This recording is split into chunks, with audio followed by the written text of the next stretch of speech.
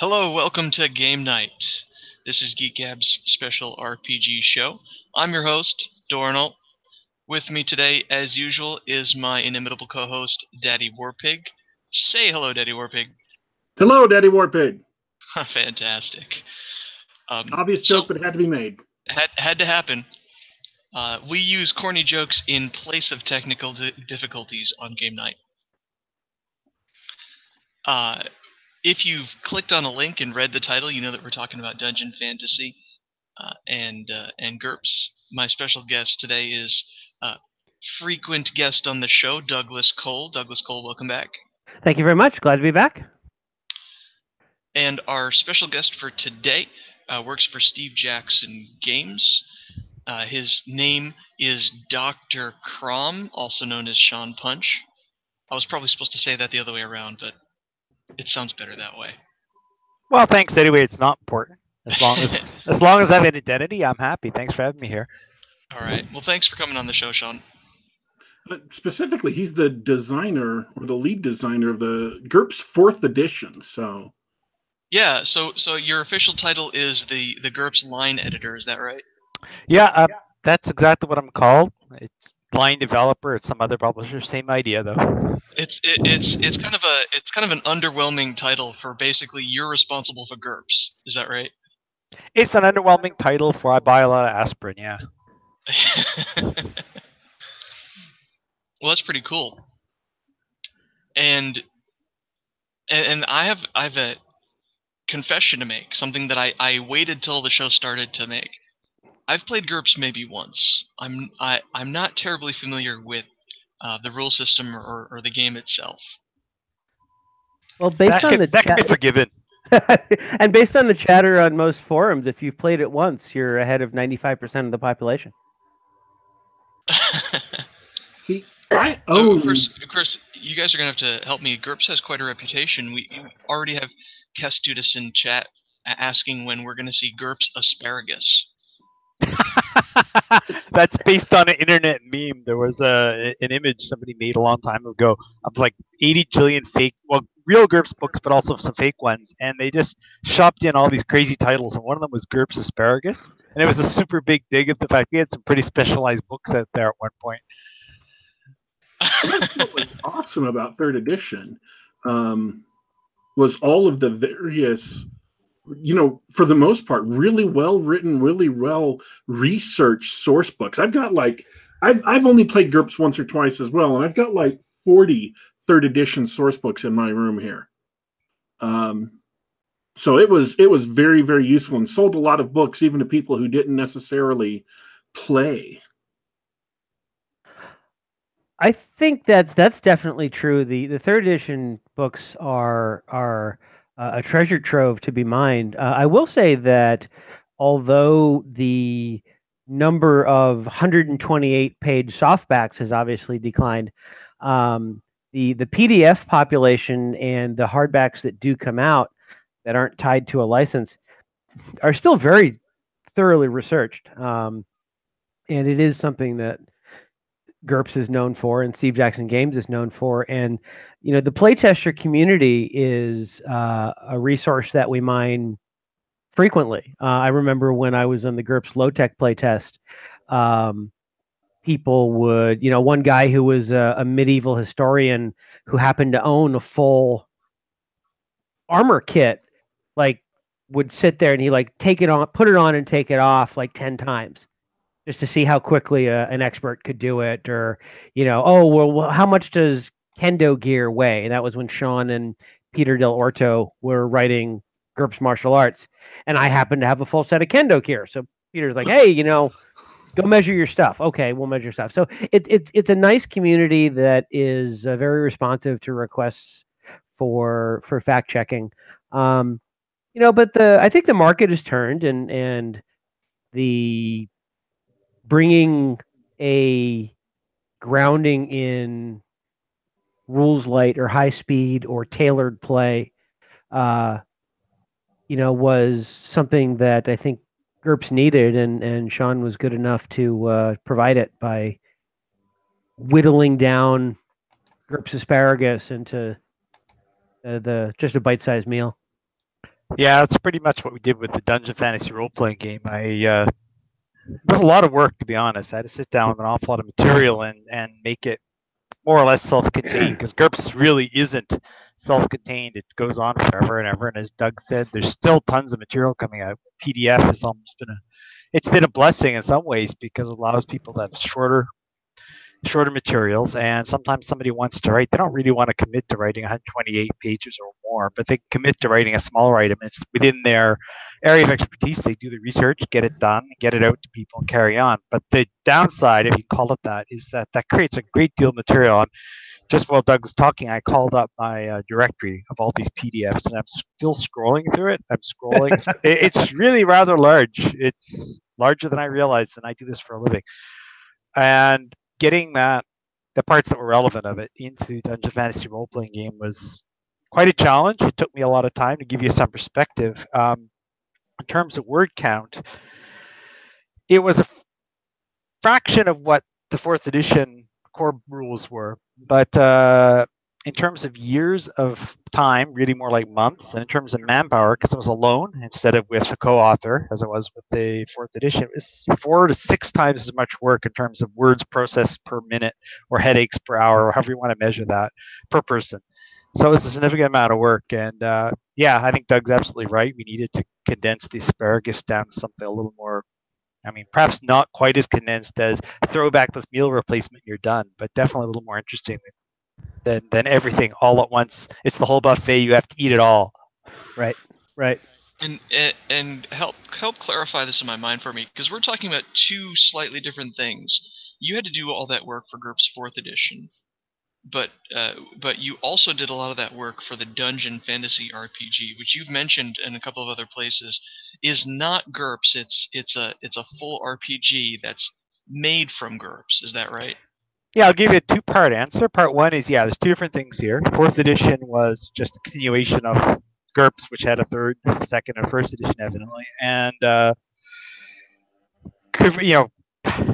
compressing everything, weeding out the garbage, etc., was part of my job back 2002, 2004 when I did that. And then just recently, a little over a year ago, worked on the Dungeon Fantasy role-playing game. That is a game based on GURPS. We like to use the term, it's this marketing speak now. So if you don't like marketing speak, people cover your ears, but it's powered by GURPS, which is just a polite way of saying GURPS was the origin of it, but we took liberties with GURPS where that just seemed too complicated. And we made sure, more important perhaps, we made sure that it would be standalone. Everything in the box is what you need to play the game. There's no need to go seeking supplements hither and yon at some obscure game shop, or hanging out in dark corners of the dark web, making huge bids on Otoprint supplements or anything like that. So it's a big box set that's sort of reminiscent of the original or the basic Dungeons and Dragons sets back in like 1979. But with better dice. You don't have to like ink in the dice with a crummy crayon, and the corners won't wear off. But yeah, it's the same idea. Now, you guys don't do a lot of powered by GURPS games. The last one I can remember is what, Transhuman Space? Am I wrong? So it depends how you count it. This is like now we're talking about which way you want to slice the melon or whatever fruit you have to like slicing. You got a katana, slice some fruit. I don't care. The point is that in-house, yeah, we had a couple things we developed in-house powered by GURPS. I would say that probably the last in-house powered by GURPS would have actually been Discworld role-playing game, which was a new edition of a previous. And before that, yeah, probably would have been Transhuman Space. And in there is also a Hellboy role-playing game, one or two others. And we also licensed out a couple of things. I know I'm sort of foreshadowing Doug here a bit, but we licensed out a couple of things that were powered by GURPS. One was Conspiracy X powered by GURPS, which Eden took on, and the other was Prime Directive powered by GURPS, which was the work of Amarillo Design Bureau. I just want to jump in and say, if you can find the GURPS Conspiracy X game, Sean did a wonderful job on converting the resource points.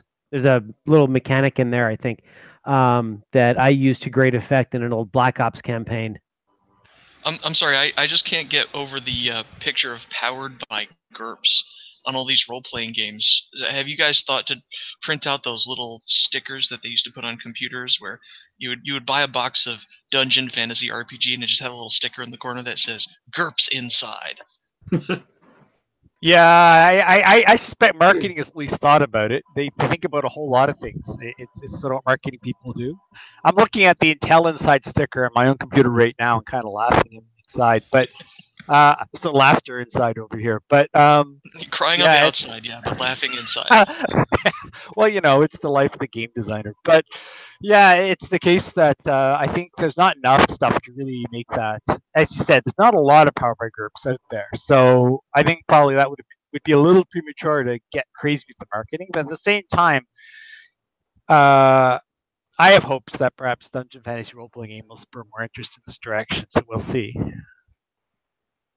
Now, I wasn't familiar with Dungeon Fantasy RPG. I saw that you did a Kickstarter for that. Was that just to fund the whole project? Yeah, the thing is this: RPGs aren't the biggest chunk of the market anymore. When I started with Steve Jackson Games, that was in 1995. RPGs were pretty much what the company did. There were some other games, but that was the main thing. But over the course of time, yourself, because you guys are games experts, yourself, the in thing right now is not necessarily RPGs. There's tons of other stuff people are into. There's cards, there's dice, there's board games, there's things that click and shoot in the air, and goodness knows what else the kids doing these days. And some of it's even digital, and that sounds rude if you think of what digital means. But the key thing is that, it's not such a big chunk of the business anymore that we can reliably bet on, okay, we're just going to do a box set for an RPG at a time when box sets for RPG aren't the thing people's doing. So we decided, well, in order to make this less of a gamble for us, we would crowdfund it, and Kickstarter is the obvious tool for that these days. And that's exactly what we did. And it came out fairly well for us in the sense that it was funded really quite rapidly. It got funded long before its deadline and went to stretch goals and so forth, which was great. And I know that if we do something similar in the future, that's definitely how we're going to go about it. Yeah, that's great to hear. I'm glad that you brought that up because I brought up the business side of it because it sounds like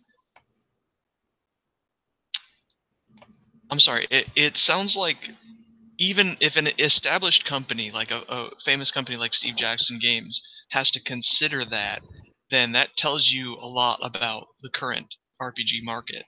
On the other hand, that you can easily fund such a project shows that RPGs have always been a niche, but it's a strong niche with, disposable income. We love it. Yeah, and I think that, as someone who's in the middle of a Kickstarter right now, there's a there's a trick to it, right? I mean, Matt Colville just did a $2.2 million Kickstarter, but that's really built off of his Twitch streaming. Now, I can't wait to get a hold of the book because I'm interested in the domain game. But Steve Jackson Games is one of the oldest two truly surviving companies, I think, in the market. Right? There's no TSR anymore. Right? Most of the other ones got bought up or folded or merged with somebody. So, Steve Jackson Games comes out with a game, especially given their editorial standards and reputation for quality, you're going to get it. You may get it. Ogre was a bit of a heavy lift, but that was their first one. But you're going to get it. Like, for someone like me, or if for whatever reason Wizards of the Coast decided to kickstart something, then I'm sure that they would pull from the ginormous fan base that they have. But it's very much a game of your fan base drives your success, and you need tens of thousands of people in that fan base before you can look at a project like the Dungeon Fantasy role-playing game and say, okay, I'm fairly sure we can reliably count on six figures here. Well, here's the other thing, Doug, is that not only is there the basic idea of, okay, can we fund this? Is this something the market will support? There's also to be considered what people want is frequently you made the joke about heavy lifting or whatever there a second ago.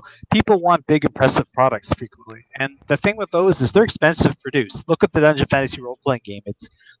it's got books in it, but it's also got colorful poster maps. It's got cardboard figures. It's got dice. It's got all these bits and pieces, and it's hefty. Ogre was even heftier. I mean, that thing is insane. I remember picking that up for the first time and seriously wondering how many lawsuits you're going to get from people who aren't in very good shape picking up games, because people want that kind of stuff, and that nice sort of hands-on toy feeling to a game is really hard to provide on a sensible budget. That's a good point. That reminds me of a conversation I just had with someone about board games. Look what happened to board games in the past 10 or 12 years since Kickstarter's been big. Think about the types of games you saw in game stores 10, 15 years ago. Cheap-ass games. Well, literally, the name of the company, Cheap-ass Games. Yep. They had amazing games with absolutely no production costs. It was just like printed on notebook paper sorts of games, but they were fun and interesting and engaging games.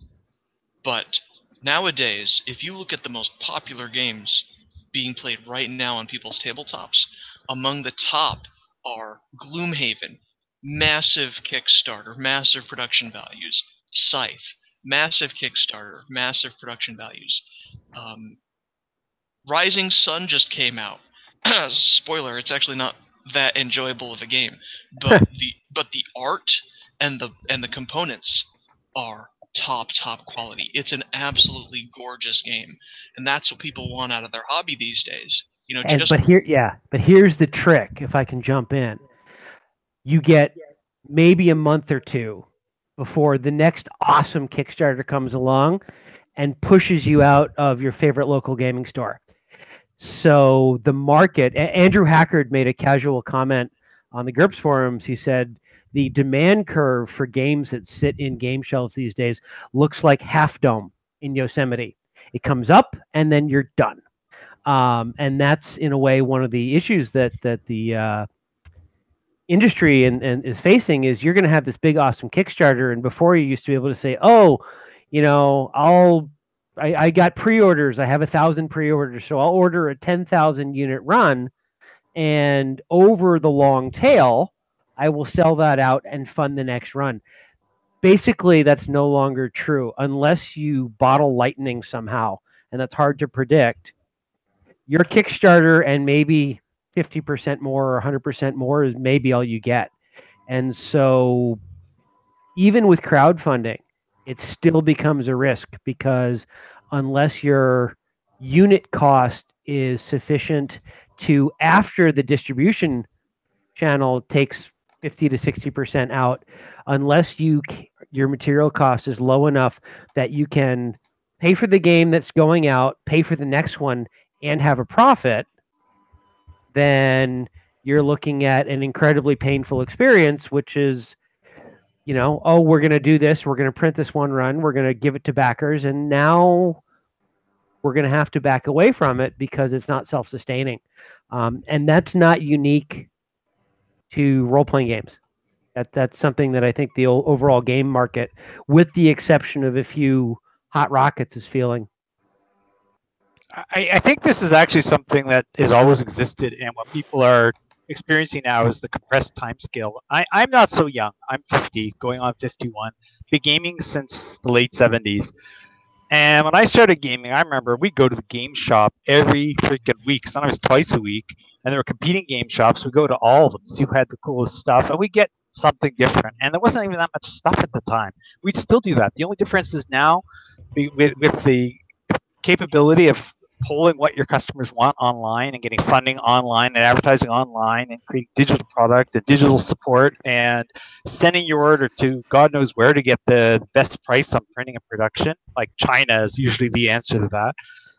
It's all accelerated. It's accelerated to the point now where it's less that you're thinking about different things, more that you're thinking about the same old stuff you're thinking about for almost 50 years, but you're thinking about it on a time scale where we've never encountered before, and that's the tricky part right there. The half-lives are just incredibly short.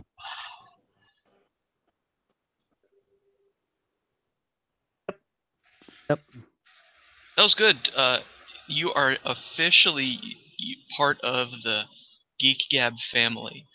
Normally, Daddy Warpig is the one who generates dead air, and that's it. No, nobody has anything to say. That's awesome. Oh, seriously. Speaking of Kickstarters and labors of love. Rumor has it that there's a couple of new settings coming out for Dungeon Fantasy RPG. Who wants to talk about that? Well, I'm gonna let Douglas take the lead on that because he's got the coolest starring interest in this particular category of things. And I think I'd like him to talk it up if that's okay, Doug. Oh yeah, geez, twist my arm.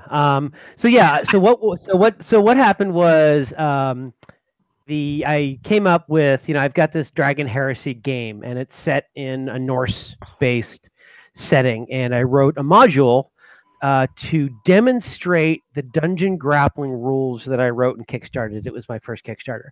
And I took that to Gen Con 50, and that's where Sean and I actually met face-to-face for the first time and played Dungeon Fantasy role-playing game for the first time. Anyway, so I made this adventure, and what most people don't know is that the Dragon Heresy setting started off as a Dungeon Fantasy Prime Line concept. We were talking around one of the GURPS, my GURPS blog, or we were talking around the GURPS Google Plus group, and Jason Packer and myself and a few other people kind of iterated on a Dungeon Fantasy setting where, the general premise of go into the hinterlands, kill things, and take their stuff was supported without having to close your eyes and say blah blah blah. This doesn't work. We wanted it that we wanted that conceit to be a core part of the setting, and so I developed that into a game, and sort of went down the OGL D&D SRD route.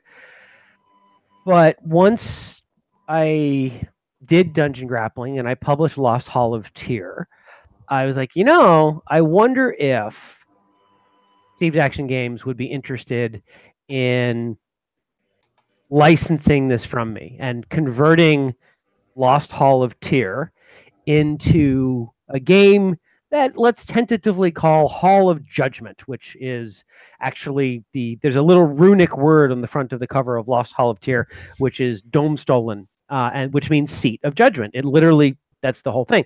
So Hall of Judgment is the less directly Norse version of that. And so, like any normal person would do, you send a note to the licensing director and say, I'd like to do this. And they say, okay, well, think about it. And then they thought about it. And then, much to my surprise, because third-party publishing powered by GURPS is somewhat rarefied air, they said, yeah, go ahead, do it. And so I said, yay. And yeah, so I'm basically working a conversion of Lost Hall of Tyr into Hall of Judgment. A lot of the plot lines will be the same, but Sean just wrote and published a Dungeon Fantasy Prime Line. When I say Prime Line, there's the Dungeon Fantasy role-playing game, there's GURPS, and in between that, there's kind of that mid-step Dungeon Fantasy as a genre treatment, a worked example that uses the full GURPS rules, but is still in the same feel. Anyway,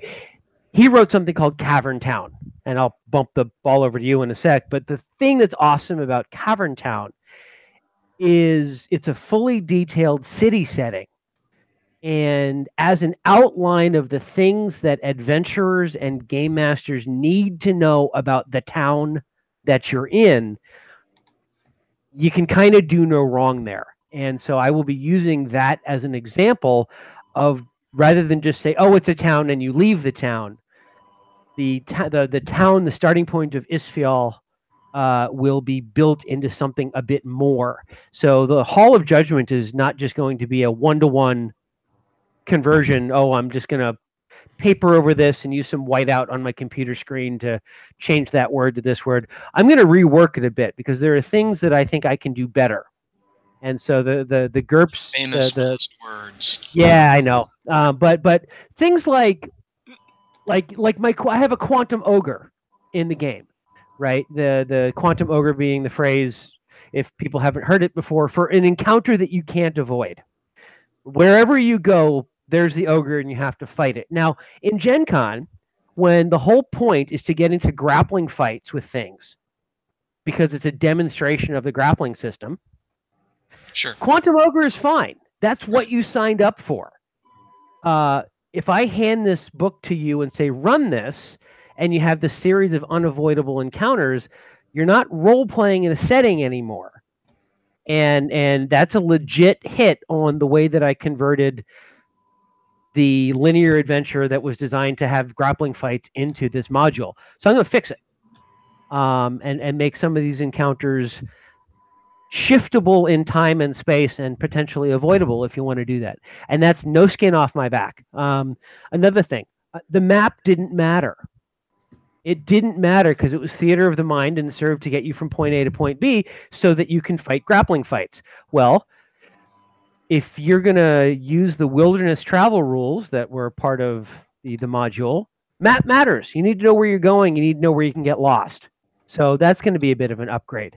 The rest of the stuff is pretty solid and will be converted in both spirit and letter from the creatures and traps and environments and stuff that are in the book to the Hall of Judgment supplement itself. So I'm going to, once I get past my current little project, I'm going to set my pen to that. And, having, I think we agreed that August was a good date to aim for, which conveniently is Gen Con.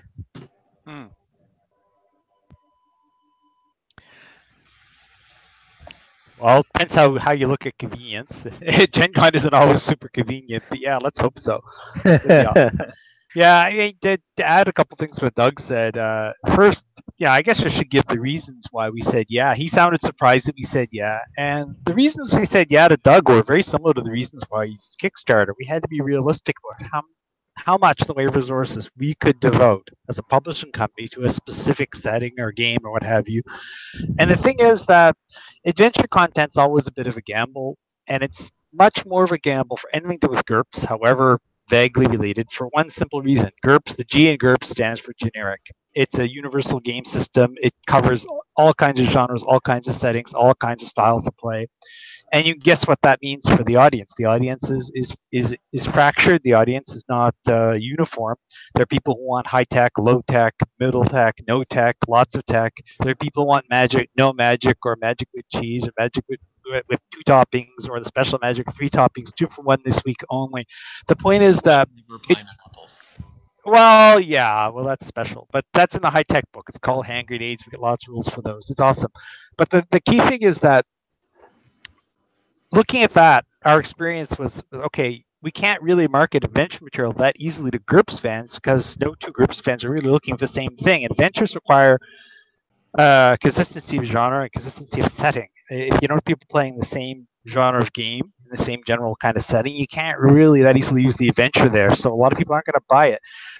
What Dungeon Fantasy Role-Playing did is considerably narrow down the genre to one, that is murder hobo, or at least that's perhaps, I don't know, that's considered rude in this podcast, but I like it anyway. And setting was left a little bit vague.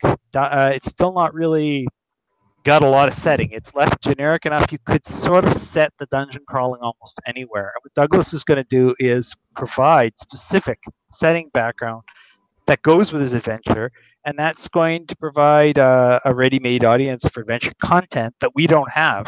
And the thing is, to build that for us, you have to consider, Doug said, okay, Dungeon Fantasy role-playing game, it's kind of an end result that came out of a stepping stone known as GURPS Dungeon Fantasy, which was a series which itself condensed down GURPS.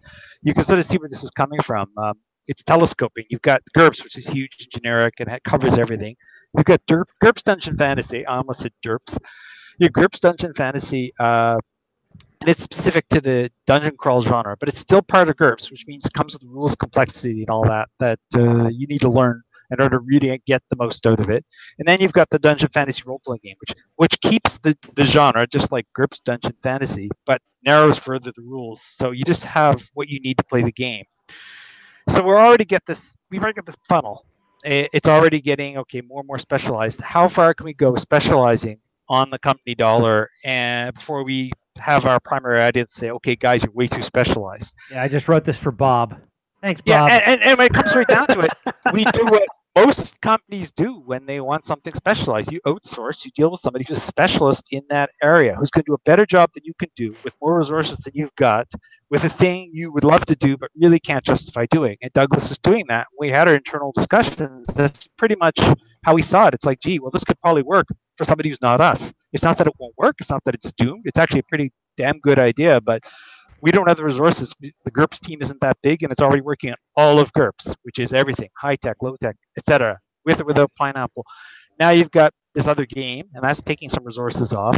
How many resources can we afford to slough off on before? Okay, eventually we just don't have the staff, but enter the possibility of using someone who's not staffed, which is Doug, which is wonderful for us.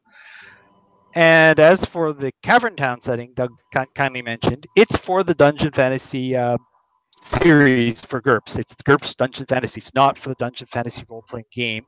So what it is not an attempt to usurp Doug's role of the creator of settings for a Dungeon Fantasy role-playing game. Rather, it's an attempt to provide something that's justifiably part of the GURPS resource drain, I suppose you could call it, to support the people who are playing the GURPS Dungeon Fantasy game, with the understanding that it's useful really in the Dungeon Fantasy role-playing game for those who wish to do a little adaptation. But obviously little adaptation is required, and that's a noble tradition in our hobby, so I don't really consider it to be some horrible task I've dumped onto people. But nonetheless, you can't really compare these things in scale. The Cavern Town setting I wrote recently is relatively short. It's not a huge box set with maps and full color art, all the rest. It's a PDF, runs to around 50 pages, and it relies heavily on referring outside of itself to the rest of the Dungeon Fantasy series and to GURPS for many of its ideas. So yeah, you've got a couple of different flavors here, and what I'm hoping to do with stuff like Cavern Town is let GURPS players know that GURPS does have setting, it can support setting, and perhaps suggest in a not too heavy-handed way that they take a look at other things that involve a significant amount of setting, like for instance Hall of Judgment, just say for an example. So yeah, it was calculated for sure, but not in a evil rubbing my hands together marketing sense, more in a well, if I'm going to do a setting, now's the time. And I think it could be very fun for people who always avoided GURPS in the past because they saw it as huge and rules heavy and not very accessible, to maybe take a second look at something, because now we're looking more at the fun stuff, what I consider the fun stuff, which is setting development and background development. You know, and the Hall of Judgment is going to be, you know, sort of de-Norsified a little bit, right? I'm not going to call it Tyr.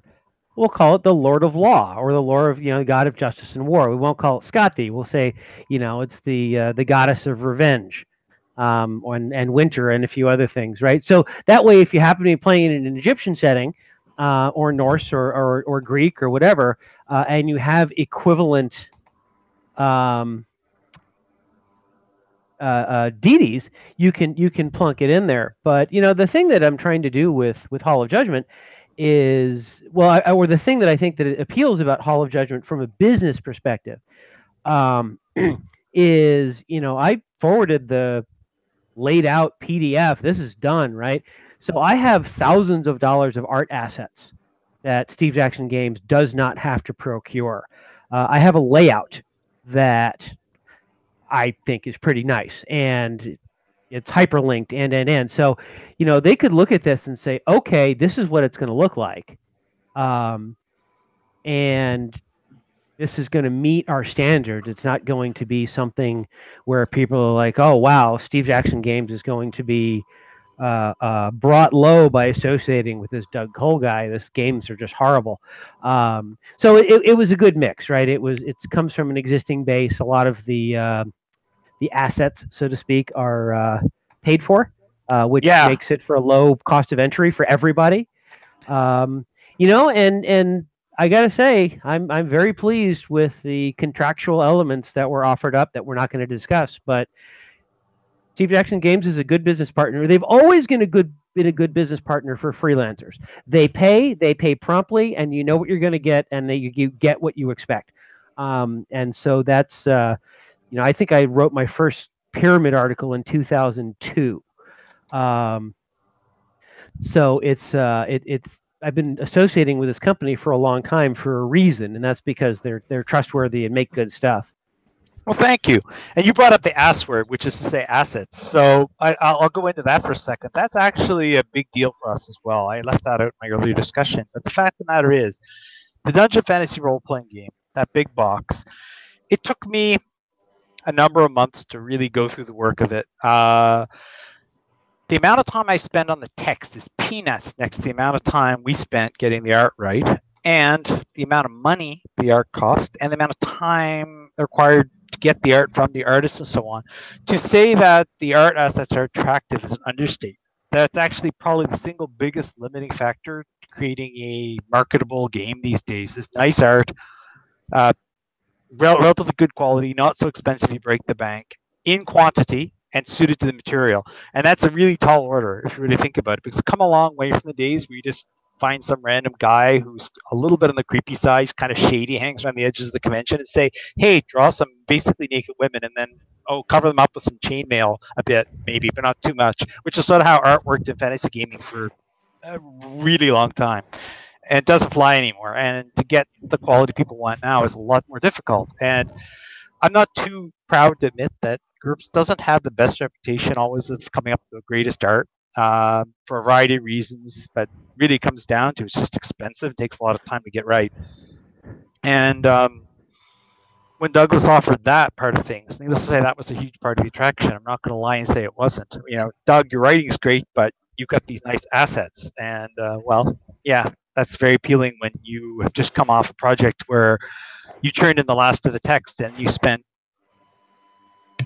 half a year looking at revisions of art on little art galleries online from various artists day in, day out, and making comments like the coins on the left aren't dark enough, or this guy's head is pointy. It tires them after a while. And just from a post that I made recently, because I'm a novice and a newbie in the industry, I can afford to be very transparent with my business relations. I never tell an artist that they're charging me too much. They'll offer a rate, and I'll either say I'll pay it or I'll say no thanks. And I've done both. Actually, there was a couple artists who I've said you need to raise your prices because your work is too good for what you're charging. But at least for the games that I've developed, without going to print, art direction, and that sort of thing is fully 60% of the per page cost of developing a book. The other 40% being project management, writing, editing. I would maybe I can't remember whether I put layout into the art column because it's more of an art than a text piece, but you know, writing, editing, indexing, table of contents, that kind of texty stuff. Project management is basically about 40% ish, and 60% for the way that I do things. I bet for now, and here's the other big thing. I'm talking to you from my workspace for where I do game development, also known as my den. I don't have overhead. I don't have a staff of people that I have to compensate and all that stuff. I don't have a building other than my house. Those are non-trivial costs for a real business.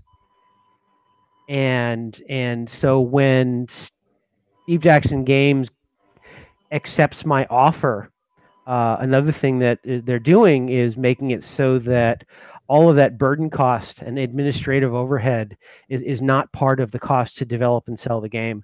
So there's a lot more risks that you can take as long as you have faith that the game is going to be, the product is going to be worth buying.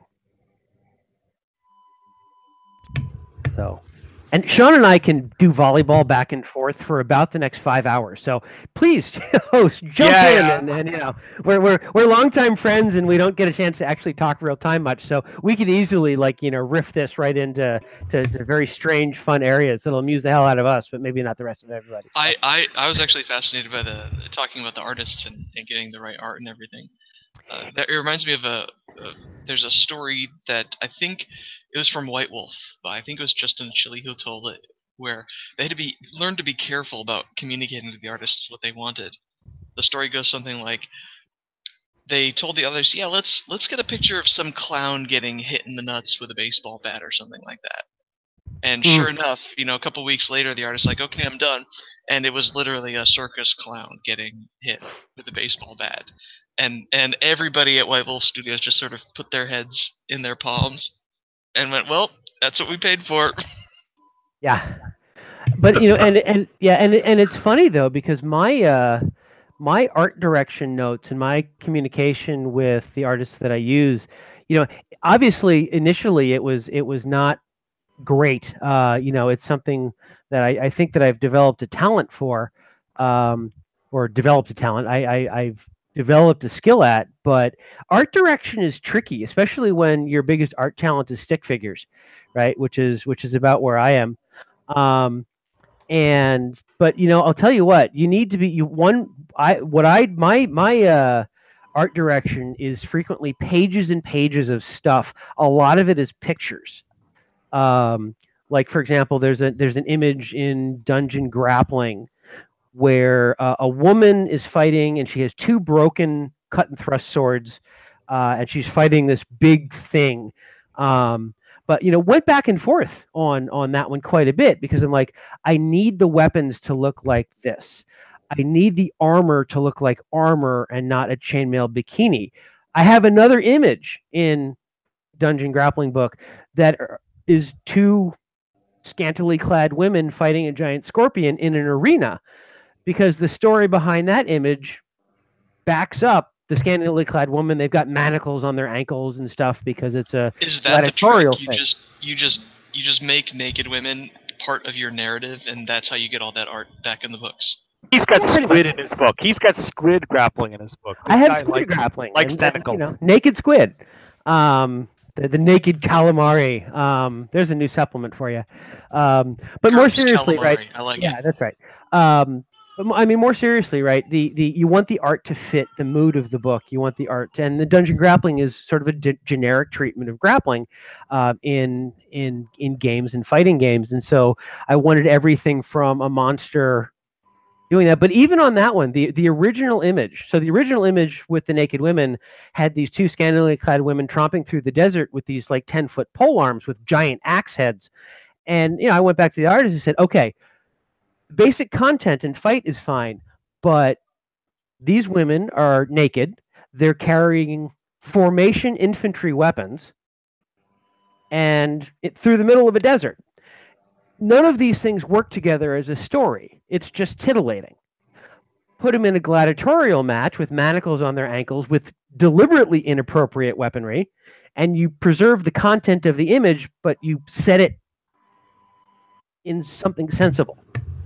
And I'm sure that there's a lot of that. Like, if you're trying to tell a story, you want the images to do the story.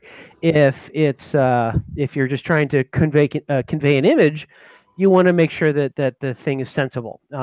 If you're, I have no problem with, beefcake, cheesecake. It's all good, but it needs to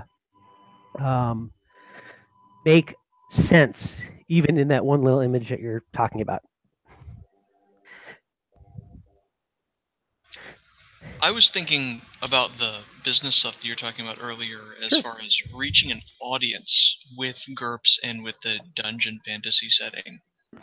I gotta ask, because the GURPS and Hero System are they're cousins in my mind, and they're geared towards the people who want a toolkit with which to create their own role-playing game. And a game like Dungeons and Dragons assumes a setting, and the details are up to the dungeon master and the players, but a Dungeons and Dragons world is much like every other Dungeons and Dragons world. So honestly, what took y'all so long to get to a point where you wanted to reach those audiences that aren't into having a toolkit, and they just want to play this interesting setting that may be powered by GURPS, but who cares? Well, here's the thing. We talked earlier about the large number of 3rd edition books, right? A huge number of those books were already devoted to ready-made settings, really. They didn't absolutely require vast amounts of system overhead to understand or use, and those were always out there. The key thing is that they were aimed all over the place. There were some that were effectively prehistoric, some were futuristic, some were fantasy, some weren't. It was kind of a grab bag, and they were based. A decision which ones to do was based on two things. One, what stuff people at the company liked personally in their own reading or film watching or whatever, and the other was what freelancers were willing to write up for us. And to a certain extent, there was a third wild card, which was and who wanted to approach us with a license in the case of licensed properties. But that was sort of here and there because there were all these influences. They're all scattered.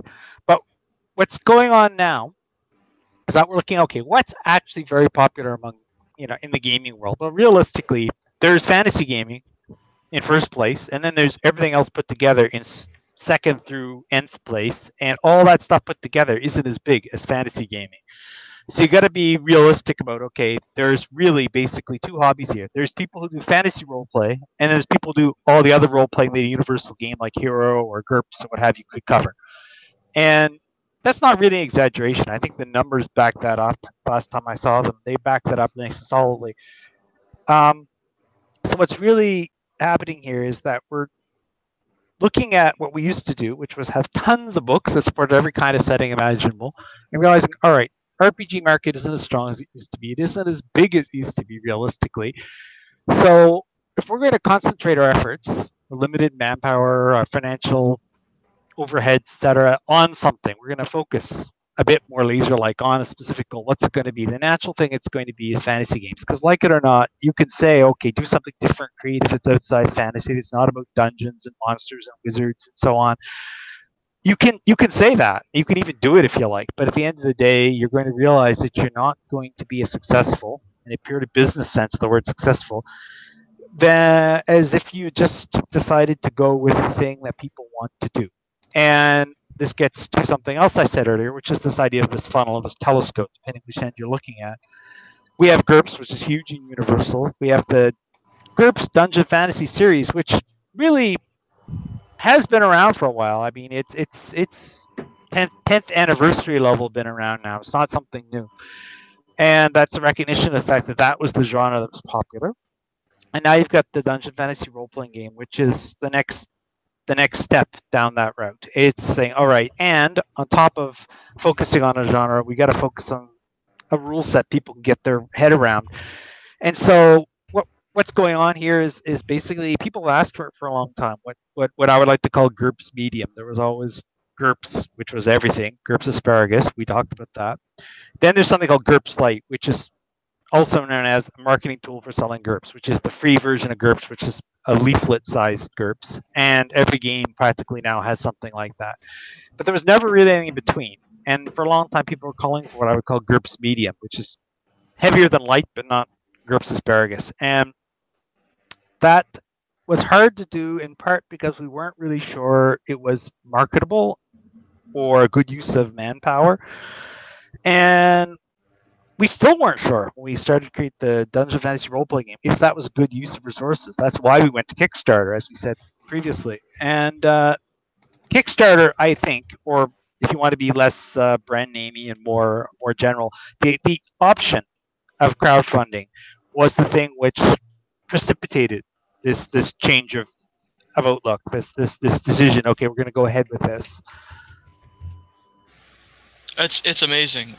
I think that's the key. The crowdfunding has totally changed the market and enabled all of us to do and see and buy these great things. Well, we live in a different landscape now. We have the option of going to people ahead of time. I mean, previously people tried it. Ransom model, where we want to. There's lots of people, lots of words for it. The point is, there were people who, previous to the existence of formal, as such, crowdfunding, were doing things like saying, if you pay me in advance, I'll create a game for you. But those projects always met, well, not always, always is a strong word. They regularly met with horrible ends when people didn't deliver what they were promising to people. Because the fact of the matter is, you tell somebody up front, give me money now, and later I'll promise I'll give you something really cool, honest. I mean, I don't know about you guys, but when somebody comes up to me and says something like that, I'm kind of looking around for cops and things like that. It's got a vaguely skeevy feel to it. What formal crowdfunding tools do is they kind of act like an escrow. They kind of act like at least a referee. They give you some assurances. There's still, of course, everybody knows Kickstarters can crater horribly and you don't get anything. That happens. But it happens a lot less often as a percentage of the products that are being created this way. So that changed things. And the other thing that changed is everything's just so wired makes me sound like I'm from the 80s, but everything's so wired these days. When I started gaming in 79, the option of doing things for people in a different city would have been laughable. When I started working for SJ Games in 95, it was still pretty iffy. We actually sent files to people, and they came in big envelopes, printouts and things with actual markup in blue pen and things. It was pretty spectacularly hefty and vaguely low tech and little less than overwhelming, or very overwhelming. You had to physically pick it up at the post office. The point being that it wasn't practical. Now, we just decided we want to do something. We go online and tell people, yo, if you give us money, we'll do this stuff. Here's some mock-ups and concepts. And then it works, and great, we like it. Then we can go, yo, Douglas, let's talk. Or Douglas, come to us. Guys, Steve Jackson Games, we can talk, because it's a matter of shooting off an email. You can see the products, the mock-ups. We can share art galleries online. We can share a PDF to see what the layout's going to look like. Everything is now very transparent, very portable, very accessible, and very immediate. It's the tools we need to deal with what I talked about earlier, which is the idea that it's the same old stuff. It's just accelerating. The time scale is so short now. You have to have the mental turnaround time to do things rapidly, and these tools give us that. So that's the time we live in. And one of the cool things about it, I'm going to talk about Hall of Judgment for a sec, just because when I sent the pitch shortly after the Steve Jackson Games said, yeah, this is something we might be interested in. First, I took a shot of whiskey. Then I doused myself in cold water. But then I grabbed my Hall of Judgment, my Lost Hall of Tyr cover, stole with Photoshop a Dungeon Fantasy logo off my PDF, and talked to my layout guy and said, hey, I can't tell you why, but can you make a few of these changes to the cover? And so I basically then emailed Steve Jackson Games. I said, hey, here's what this could look like. And then, there was a discussion about April Fool's Day, which was 9 kinds of fun for me. But the thing is that, I was able to basically say, this is what the book is going to look like.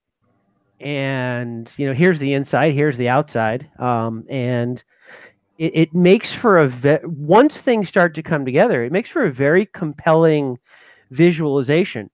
The flip side of that is that when you get something, I remember the first layout pass of Dungeon Grappling came in, and it was very, very modern. It was a square book that was made to look like a wrestling or boxing match ring. And I went back, I said, well, this is awesome, but it doesn't say dungeon to me. So let's keep working this concept. And, Nathan was like, yep. I wanted to try it because it was an idea, and here's some other stuff. And we worked it. But it really allows some iteration to a mutual satisfactory piece of quality that on a time scale that is very accelerated relative to snail mail, I guess. But the thing about the Dungeon Fantasy role-playing game and all that is, having played GURPS for a long time and having played Dungeon Fantasy role-playing game, I just want to talk about rules a little bit, because one of my favorite games was the old D6 Star Wars West End game, right? And that's basically one rule: roll a bunch of dice, and I think it was roll dice and exceed a target number, right? And your scores were in dice, and you rolled against a flat target number, and it was all cool. And the thing about the Dungeon Fantasy role-playing game is that it's done a nice job of really asking the question, do I need it? And if I do, how can I simplify it? and it's a nice exercise in wood carving from from a game design perspective, right? What is the minimum set of structure that I need in order to play hack and slash dungeon fantasy? And from an sort of an academic exercise in game design, it's nicely done, to the point where I took my 50 some odd page dungeon grappling book and my 50-page technical grappling book, GURPS Martial Arts Technical Grappling, and condensed it down to 2 pages, both for the Lost Hall of Tyr. But I did the same thing for GURPS, and we play tested it over the last week, and it's really good. It's really good. Even if I do say so myself, it's a little tiny edition, but it plays fast. I got rid of all the math so that you can just roll and shout. And it adds a lot without taking much away, and or burdening you with complexity. And so I feel like the DFRPG does a lot of that. No small part due to a lot of good whittling in the magic system. Well, first, thanks a lot for the compliment, Doug, because that is a compliment. And second, yeah, I will say that art was the majority of the wait time and the effort, but in as much as text was an effort, and it was, most of that was exactly what you said. It was the carving, it was the whittling, because I'm an editor by profession. I've been doing this now for far too long, most of my adult life in one form or another. Actually, editing words is the easy part. That's never really that tough. It's annoying, it's mechanical, but you can do it. Anybody can learn to do it. Adapting rules to make them sensibly small and reasonably fun and not completely snooze-worthy is a little trickier.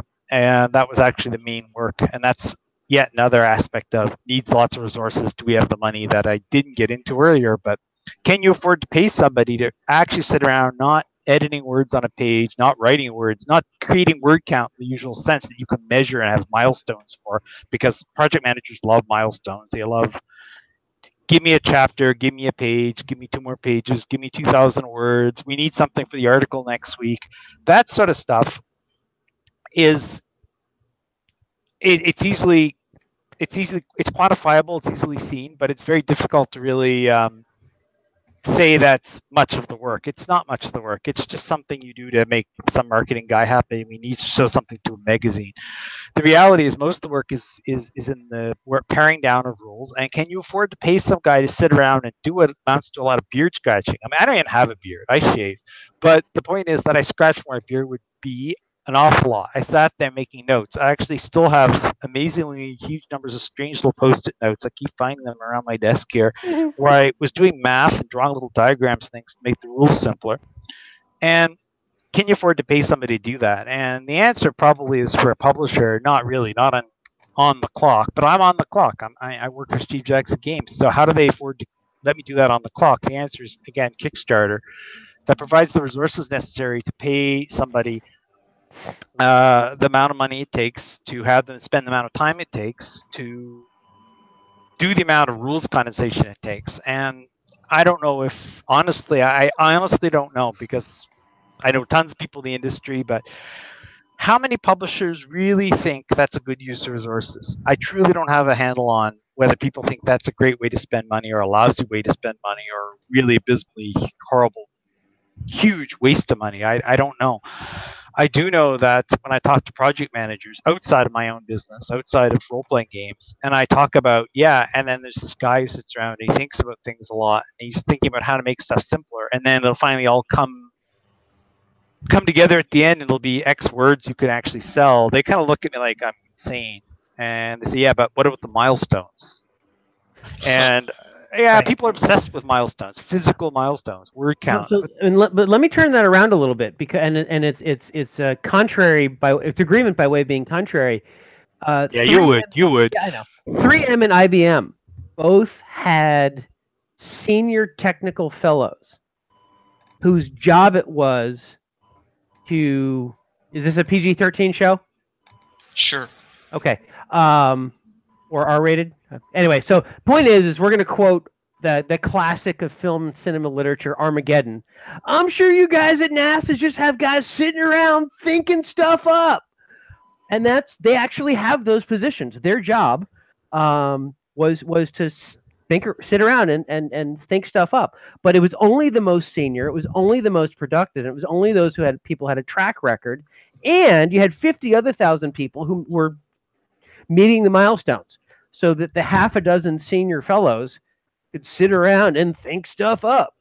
And it's tough in a company the size of a Steve Jackson Games, which is what, 30 to 50 people, to have a single digit percentage of your company notionally just sitting around and thinking stuff up. Do you know whose job it is to do that at Steve Jackson Games? Steve. Really? Just based on the things that he said, he hired Phil to be CEO so that he could sit around and think stuff up. And he's the very top guy intellectually at that company from his name is on the nameplate, right? So it's a really interesting place where you recognize the value of that ideation. On the other hand, you can't have too much of it unless you're doing it like me as a hobby, where I've got 3 or 4 projects in the hopper. One of them is a set of dogfighting rules based on control points and technical grappling. And the reason I haven't sent it to Stephen Marsh at Pyramid yet is because I keep telling myself simpler, simpler, simpler, simpler, simpler. But you don't want it to break the game, so you need to have the G-forces and the equations and the math and whatever. But as the guy who wrote the gun design article in 2002 and the Deadly Spring, which has the nasty transcendental equation table, it's really important to hide that. Right? That's something you hide beneath the Band-Aid or pay no attention to the man behind the curtain. It should never come out and play. Right? If your rules are good enough, you'll get the feel of it through emergent behavior, but you should never have to calculate a G load.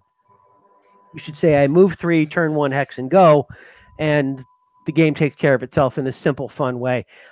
And that's really hard, and it's really inefficient from a I'm paying you to deliver perspective. So it really separates it into I'm Wizards of the Coast and companies that side, and I can pay people to ideate, to do ideation, or you're a hobbyist and you can think about it and do stuff. That middle thing is Mr. Miyagi territory. You get the squish just like a grape. That's a fun comparison. All right, guys, let's start wrapping up as it is now late in the afternoon in your time zone. Daddy Warpig, do you have anything else you want to ask or add? I'm afraid real life has captured my attention. I've been listening, but I don't have a lot to add to the discussion. Apologies. We forgive you. We just wanted to hear your voice one more time before we close the show. Douglas Cole, any last words?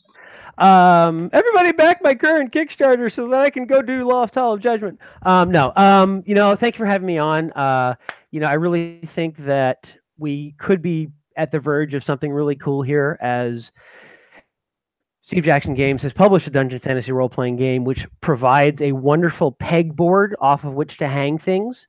It's generic enough that you can do almost anything. It's specific enough that you know what your audience is going to be. So it's a great opportunity, and I hope that people are interested in Hall of Judgment, and when it comes out, either straight out to retail or if there is a crowdfunding effort that has yet to be determined. I haven't even brought it up yet. But if it's there, I'd hope that people come give both sides a reason to do more of it, because I think it'd be a lot of potential there. Cool. Sean, thanks for joining us on the show. Do you have any last words? Well, once again, thanks for having me here. And yeah, I'll just want to echo what Doug said. Support Doug. Support his Hall of Judgment, because frankly, we've already had the conversation inside SJ Games. Okay, Doug's doing this. Great. Who else can do this kind of stuff? And it's not because we want to replace Doug or because we want to have someone else do what he's doing right now. But if it proves successful, it proves popular, we're quite willing to follow up. The question is, will it? So help us answer the question. This isn't a pitch to make tons of money for anybody. This is strictly, honestly, because I'm actually kind of intrigued. I'd like to see it happen. So anyone who's listening, anyone who's paying attention, think that through. and anyone who might be interested in creating something like this in the future, like Doug's doing, keep an eye on us. Keep an eye on Doug. Make sure he does it right. Find him in dark alleyways. Beat sense into him, and we'll see how it goes. So thanks again, guys. All right. Well, thank you for coming on. Thanks to my special guest, Sean Crom Punch, and Douglas Cole, and my inimitable co-host, Daddy Warpig. This has been Geek Gab Game Night for Thursday, April 19th. If you guys want to find out about the Halls of Judgment and Dungeon Fantasy RPG, I've got links to all that good stuff in the show description on YouTube. If you're listening to us, you can find our show online at youtube.com/geekgab. We're also available as a podcast on all kinds of streaming services such as iTunes and SoundCloud. That's all that cool stuff that Daddy Warpig does in the background. You can also listen to our normal show called Geek Gab or Geek Gab Prime. We do that most Saturdays. Just last week, we had a whole bunch of great science fiction authors on.